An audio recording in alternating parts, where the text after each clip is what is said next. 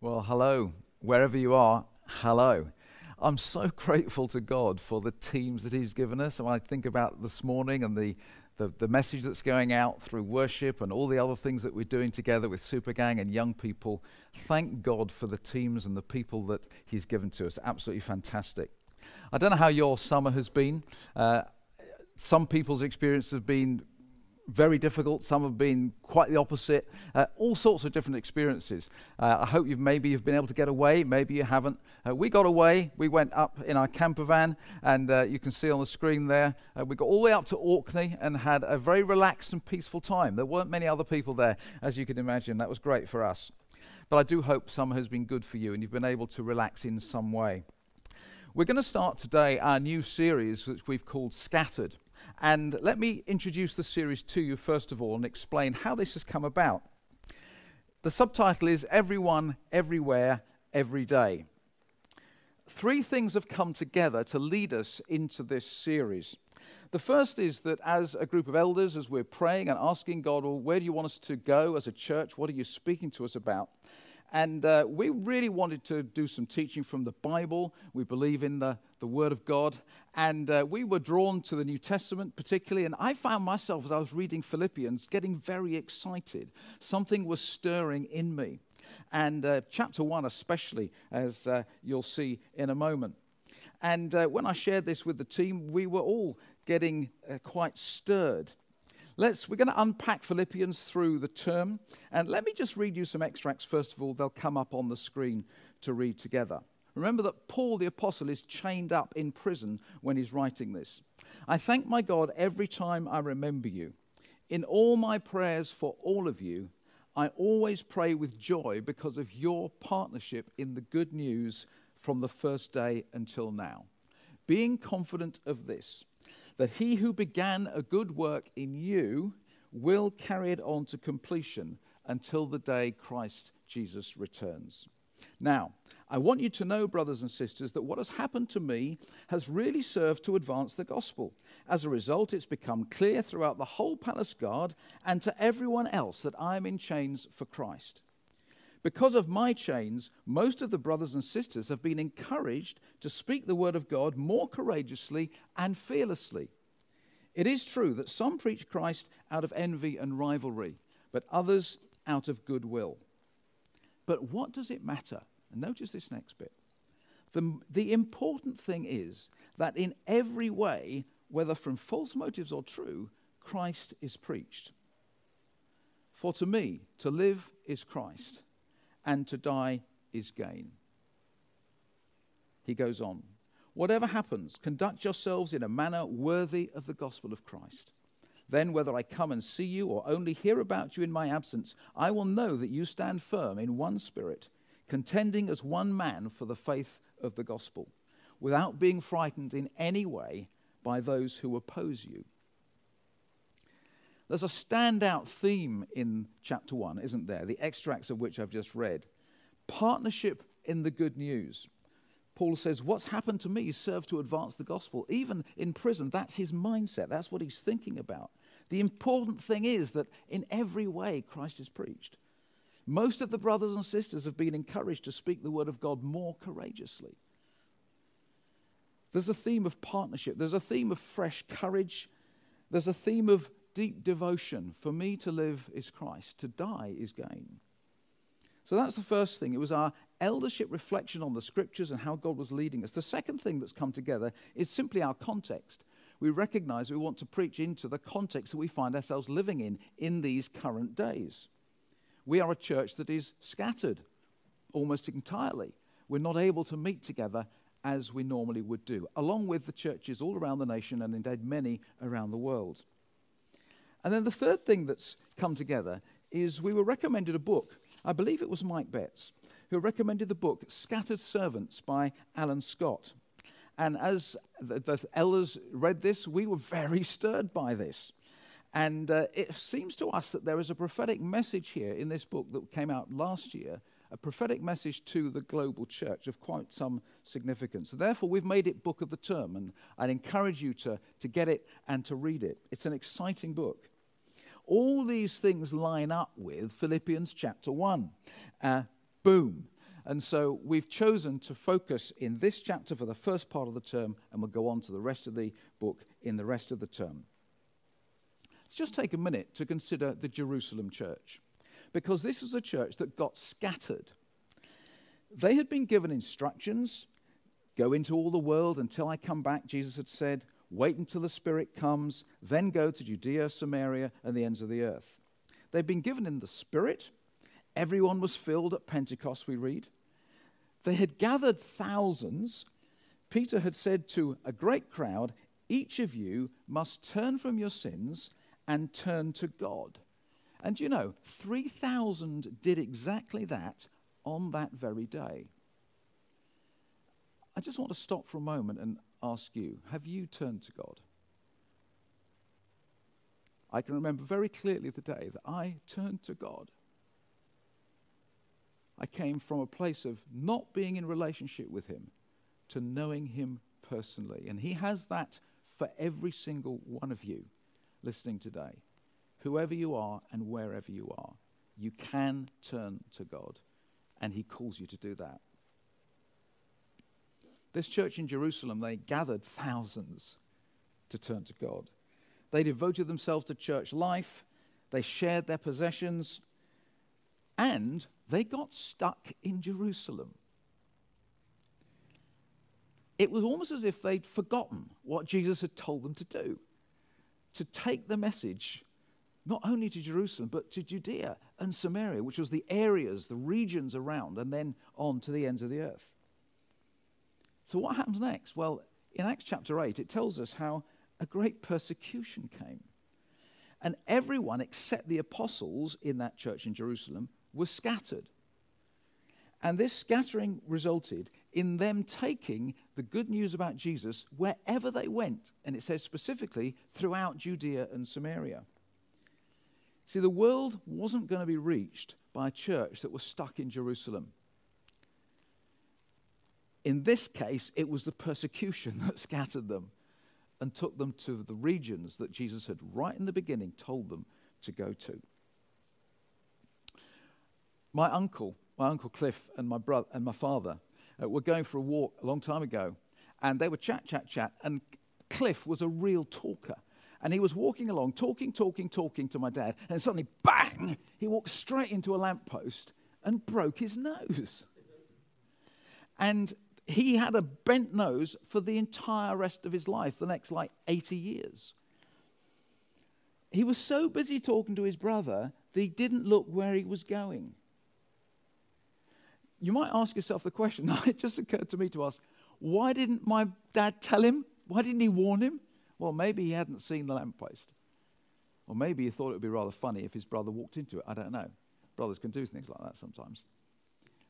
But for us, God's calling us as a people to warn people, don't walk into the lamppost in the spiritual sense of the word.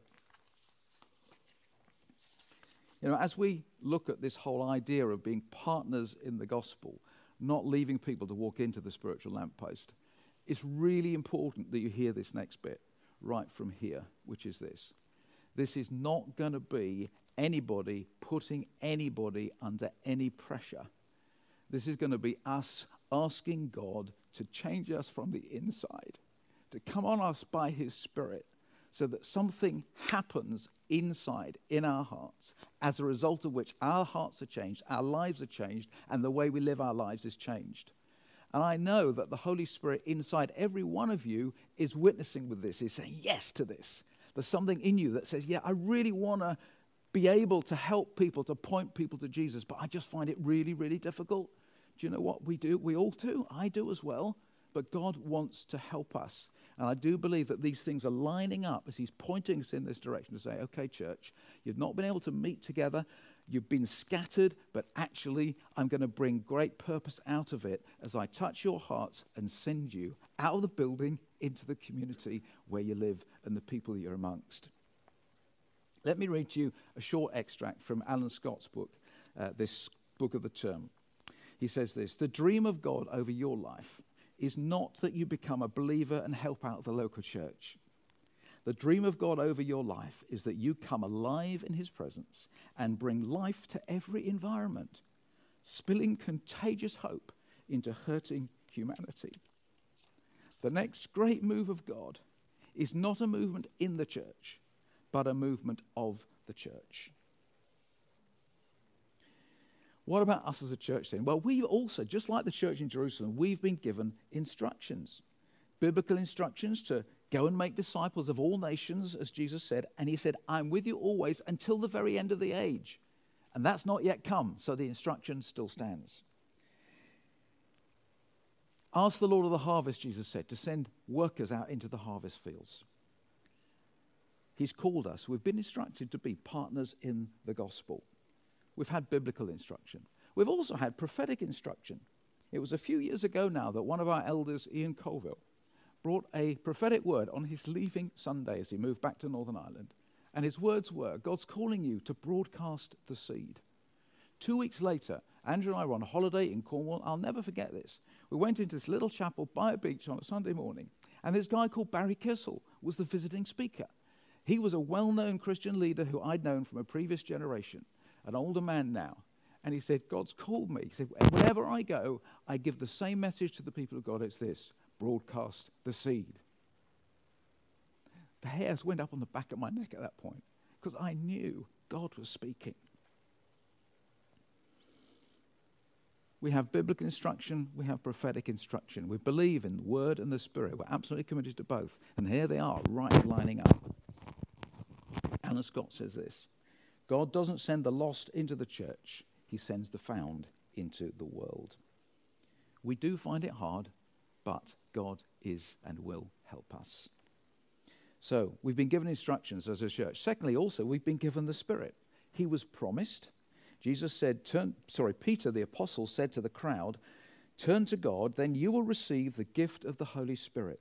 This promise is to all who've been called by the Lord.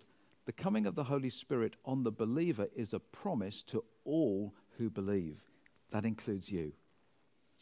He lives in you. It was Jesus who said, I will ask the Father, and he will give you the one who will never leave you. He is the Holy Spirit. Whoever believes in me, he went on to say, rivers of living water will flow from within you. By this, the writer says, he meant the Spirit. So the Spirit was promised, and the Spirit lives in us, in you. So, therefore, we don't need to wait. We don't need to wait. We're terribly good at waiting in England, in the UK. We're very good at waiting for the doctor. Sorry, Kwesi. We're very good at waiting at Sainsbury's these days to even go in the shop. We're very good at waiting to cross the road. We wait for the green light. You know, God's given us a green light. He said, I've given you instruction. I've given you my Spirit. I live inside you. I've called you to go. You've got the green light. You don't need to wait. But sometimes we do. The Spirit has come. And we step out on the promise that he is with us and will be with us. We don't wait for the next experience before we go. We don't need to feel him. We need to obey him. And when we step out, he steps in. The Spirit comes as we go, if you like, would be another way of putting it. You know, Jesus did more among the people than he did in the synagogue. It was when Peter and John were walking to the church meeting that they came across the cripple in Acts chapter 3 and brought healing power into his life, and he walked. He'd never walked before. It was when I was engaged in a conversation with some neighbours of mine a little while ago now, well into the conversation after a church event that they had come to as guests, that I became overwhelmed by the Holy Spirit of God and a compassion that he had for their salvation. And I actually wept over them. They soon after relocated. They retired and moved away. I don't know what happened next, but I do know that God was on them when we spoke. It was as I stepped out that God stepped in. Alan Scott says this: God is doing more beyond the church than he's doing in the church. While we wait for greater anointing in the church, we miss our appointment in the field. We don't want to do that, do we? And you know, I have missed loads of opportunities. I will have missed them because I didn't even notice them, and I've missed some because I've fought shy of them and decided, oh, no, I can't go there. But I also am learning to take more of them, to ask God for more and to take them. We went on holiday recently, as you know, in our camper van, and we had a couple of nights en route to Orkney, as you can imagine, one of which was in Northumberland. And I got talking to a guy at the campsite, and I thought, oh, this is a really friendly guy. We're having a good chat. And I discovered his name was Christian. And when he said his name was Christian, but it obviously wasn't a Christian, my kind of spiritual antenna went up, and I thought, oh, I think there's not coincidence that God's led me to speak to him. Anyway, cut a long story short, we had a great conversation, and before I left, I was able to give him a little booklet as to how to find Jesus. It's called Why Jesus? If you haven't read it, you might like to look it up online and get it. Lockdown is creating lots of opportunities for Andrew and I in our road to chat to neighbours and to get to know people in the way that we didn't before. And I want to encourage all of you to look for those opportunities as well. Last week I was having a coffee with somebody, and I got up from the table outside Albert's in Thorley and to walk home. And there was a guy just walking down the pavement there who was obviously struggling. He had a stick and his legs were difficult to move. And so I kind of thought and saw him and walked by. And then something inside me said, Peter, go back and talk to him. So I turned around and walked around and chatted to him. And was able to chat to him and in the end to pray with him for his healing. He was happy for me to do that. It was a God-given opportunity. I could so easily have missed it. In fact, I kind of went away, and then I thought, no, come back. Last week, Angela was able to talk to, just from helping some people with some food distribution, end up talking to 5 different neighbours for over a period of about 25 minutes. People that we didn't spend time with before lockdown. Lockdown's created opportunity to get to know people. In fact, just the other day, she was able to pray with one of our neighbours for the first time. So we've been given instructions. We've been given the Spirit. We don't need to wait. When he steps out, when we step out, he steps in. So what holds us back? Why don't I step out more? Why don't you step out more? Why don't we go very much? Well, it may be we need motivation. It may be that we're fearful. It may be that we get distracted. For me, I can identify that it's all 3 at different times, or sometimes all 3 together. But I do believe that as we get more motivated, so distraction ceases to become a problem because we become more focused. And I think that's what God is wanting to do with us as a church, is to help us to become more focused on the instructions that he's given us to do in every way possible. And it'll be different for all of us to do our part in being partners in the gospel and helping to share good news about Jesus and point people towards him. We're going to watch a very short video clip now of a guy called J. John, who is an amazing communicator. He's very funny, and afterwards I'll explain why we're watching it. Let's just see that for a moment.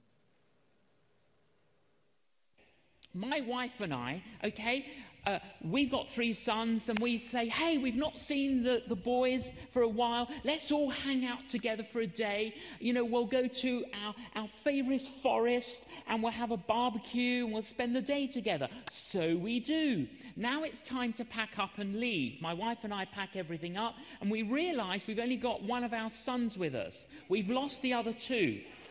So my wife and I say, well, let's go into the forest and search for them. So we've lost Michael, we've lost Simeon. So we go in, we search. We only find Simeon, we can't find Michael. So we say, oh, well, never mind, let's just go home. Win some, lose some.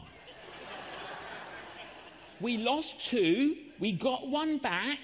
Sometimes you've got to count your losses. No! What would we do? We would search for Michael until he was alive or dead. That is the kind of analogy that is used in the Bible to inspire us and to encourage us to seek and to save the lost. He's a great communicator. In small groups this week, there'll be some other extracts of videos, slightly longer, of J. John, which I think will encourage and inspire us as well as amuse us greatly. So you can look forward to those. Andrew and I were at a church camp with 5,000 other people a number of years ago, and a good friend of ours lost her 18-month-old son, and she could not find him. And she was beside herself, as you can imagine. What has happened to him? And she got all of us as friends around her to search, and we spread far and wide. We scattered, searching for little Paul. And thankfully, I'm glad to say, eventually he was found. Do you know where he was?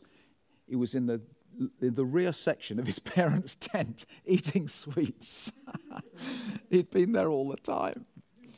The point was that her heart caused her to seek him. She thought he was in trouble. And our hearts joined with hers, and we responded. Of course we did. God's heart is for the lost, is for people who have never turned to him. He wants to help us, to engage us, to inspire us, to take part in that search, to go out there and to search for people who are lost, who are walking towards that proverbial spiritual lamppost before they hurt themselves on it.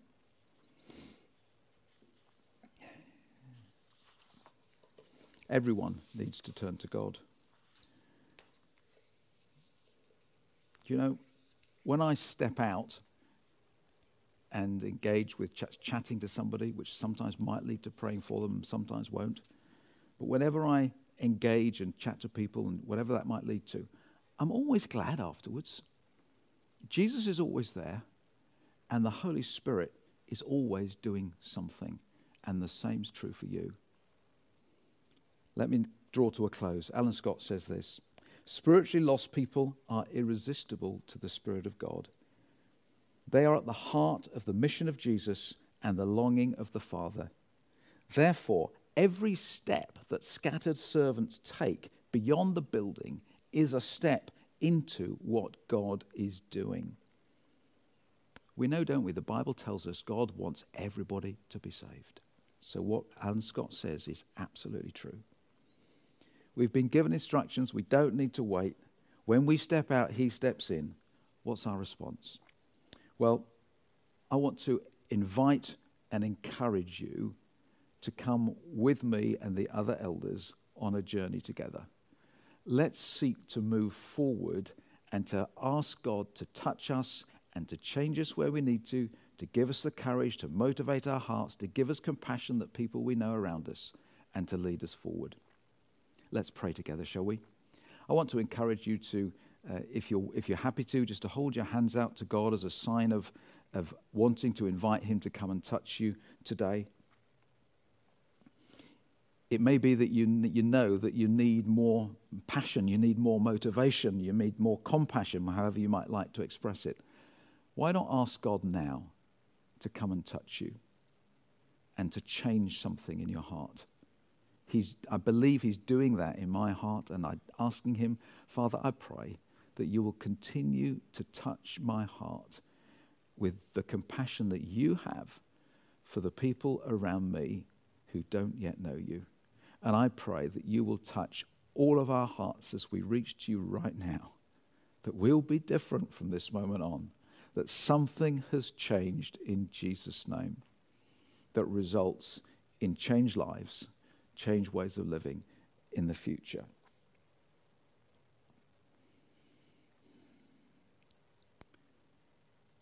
You know, the more you pray for people who don't yet know Jesus, the more passion will grow in your heart. So let's be praying for people, and we'll find that that's one of the ways that God answers the prayer that we've just prayed. It may be that you need more courage. Let's ask God for courage. Jesus, you know that there are times when an opportunity presents itself, or somebody's there that we could just chat to, not necessarily even about you, but just chat to, and we find it difficult. We need courage to step out. I pray that you will put such a courage in our hearts that such a compassion in our hearts that goes with it, that will cause us to start chatting to people, will cause us just to take that step, knowing that as we step out, you will step in and that you'll be doing things. Holy Spirit, come on us, change us, give us fresh courage as we step out in Jesus' name. And it may be that this morning you need to turn to God.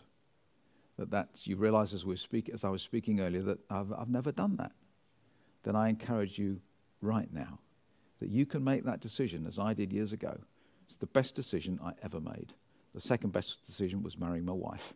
The first best one was to come and follow Jesus, turning to God, becoming somebody who knows him and follows him, worships him and serves his purpose on the earth, bringing purpose and meaning to the whole of life.